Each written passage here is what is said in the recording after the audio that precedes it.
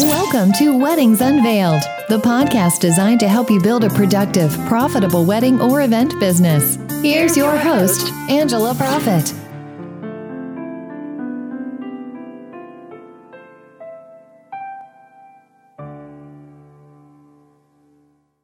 Hi, y'all. It's Angela Profit, your event and productivity therapist, coming to you from the heart of Music City in Nashville, Tennessee.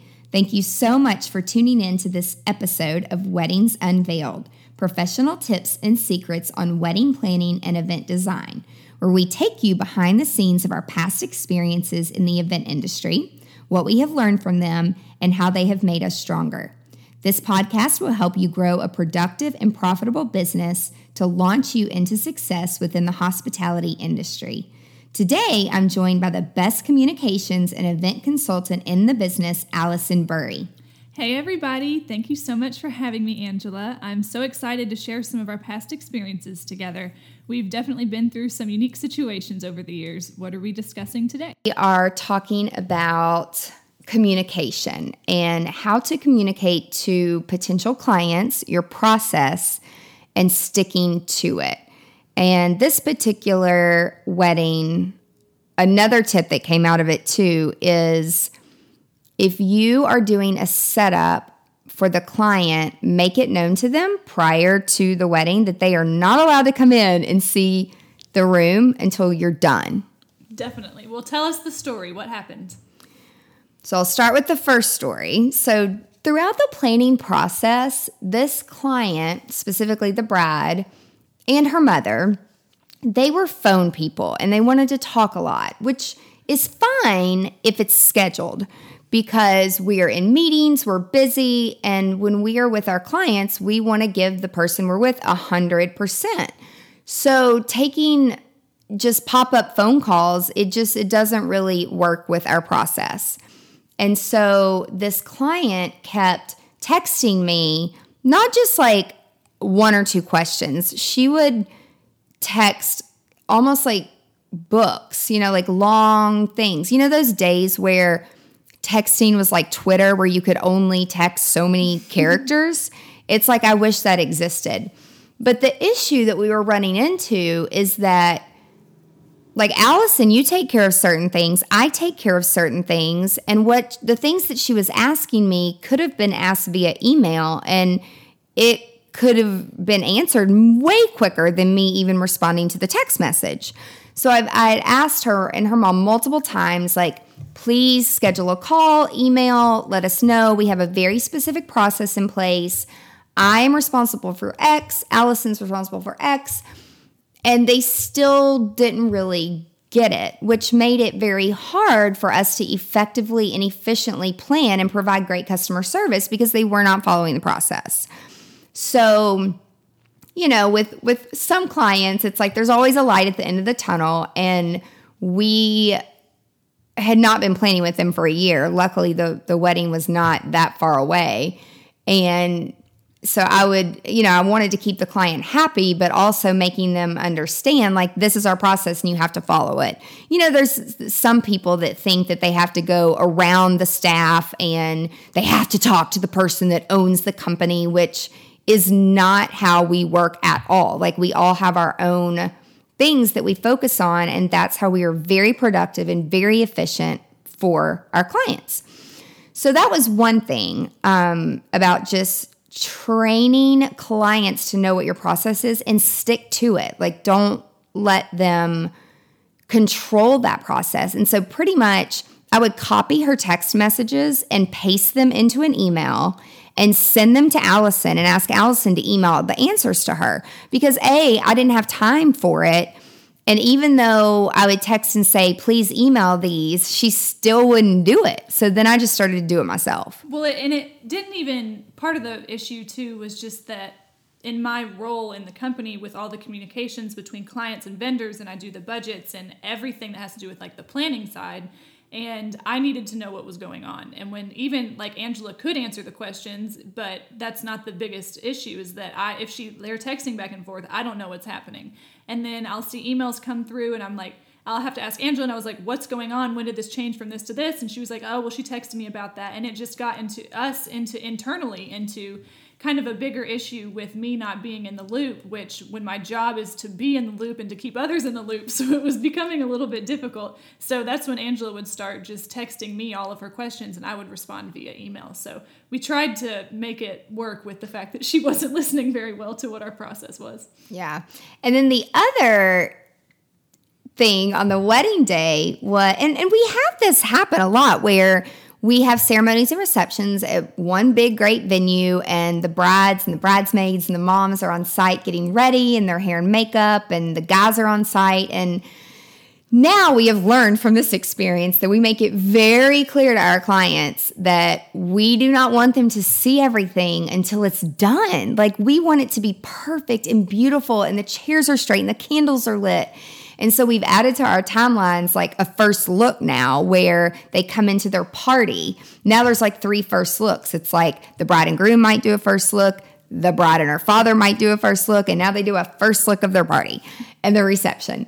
But this bride and her mom kept coming into the reception area and just saying like, well, when are these going to get tied? And when are these chairs going to be? And this is, and finally, in a very nice way, I said, you have to leave the room. Please don't come back. We are 20% there. I still have people loading in. It's not safe. I don't want you to trip over the fabric that's all over the floor. I don't want you to see it until it's ready, because I want to reveal that surprise to you all together as a couple. And the groom wasn't even there yet. And I don't really think he cared in the first place what it looked like. And so we were almost done, and the bride came upstairs and looked over the balcony, and she asked one of her bridesmaids to come down and get me. And I went up there, and she's like, I don't like the floor plan. It's too tight. And I told them, because we do unique floor plans at this venue all the time, we do custom, unique, fun things. Like, that's what we're known for. Everything is custom to each client. And our floor plans generally, when we have a large guest count, no, the tables are not 5 feet apart and 2 people cannot fit through the aisles. They're pretty snug and they're intimate, and our vendors know that, and our caterer knows it. And sometimes we don't have a choice. Like, there's only so many square feet in the building or in the party room. And so she's like, it's too tight. Like, I want y'all to move it around.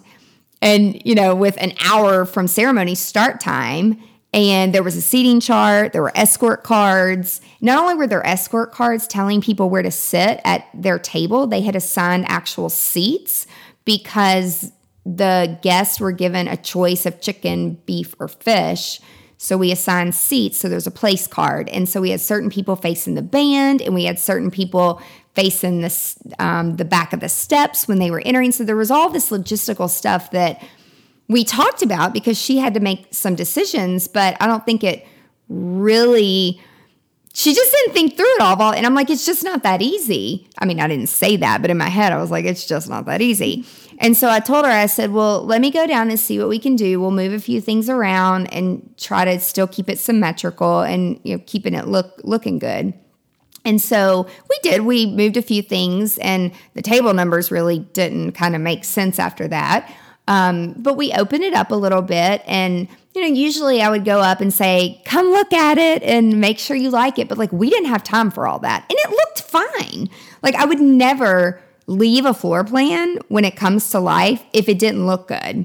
So I would go to the client and say, we need to change this or it's just too tight. And so finally, we had to start the wedding, and then the bride and groom went in and they saw it and they loved it and it was beautiful and all that. But again, that just forced me to reinforce future clients, when they're on site getting ready, please wait until it's done. Definitely. It's always hard. We love when ceremonies and receptions are in the same place for the how convenient it is for us, but there's also a drawback to it because they usually get ready there, and then they're always tempted to come in and see it, and walking in when there's scissors and zip ties and ladders and drape on the floor and just crap everywhere. It's like, oh my gosh, are you going to be ready in time? And so it's always really good to just have that understanding with them to wait and be patient and come in when it's all ready and done and see it. But Angela, what would you say your biggest takeaway was from everything that happened with that wedding? I would say my biggest takeaway is to educate your clients. Even before they hire you, they really need to understand the entire process, who's responsible for what in the company, stick to the process, and then communicate to them what the expectation is on the wedding day. And so now, I flat out tell people, like, they think sometimes planners like hang out in the room and like get their nails and their hair and their makeup. Like, some planners may do that, but that's not what we do. Like, we are on site, on our hands and knees, making sure everything's perfect, the chairs, the linens, the decor. We're making sure that every single thing is perfect. We're the eyes and ears of the client. So we're not hanging out with you. And so making sure that they know that expectation is really, really important. Great. Well, Angela, can you share with our listeners some of the different products and resources you have available to help wedding and event planners? Absolutely. You can visit the blog on the website, and there's lots of great articles and resources available there, which it's angelaprofit.com. You can sign up for tips and resources and be part of our email list. We'll send you all kinds of juicy details. We do webinars and live events, so watch social media for more about that. Awesome. Well, Angela, thank you so much for sharing your valuable advice with us today. I can't wait for next week to tell more of our incredible experiences together. And thank you, Allison, so much for joining me. And thank you so much to our listeners for joining us today on Weddings Unveiled, professional tips and secrets on wedding planning and event design. Tune in next week to learn more from our past experiences. If you found this podcast helpful, please share it with other wedding and event professionals. Be sure to subscribe today so you never, ever miss the juicy details of Weddings Unveiled. I'm so passionate about helping other event professionals, and with my background in psychology, I appreciate that our best selves develop from real-life situations. Thank you so much for listening. Be sure to tune in next week for more tips on how to grow your business. And if you have a question or an unresolved issue that you want guidance on, connect with us on angelaprofit.com. For more valuable resources, again, visit the website. And until next time, remember to stay productive and profitable. You've been listening to Weddings Unveiled with Angela Profit. Join us next time for more insights to help you build a productive, profitable wedding or event business. For more great resources, head over to angelaprofit.com.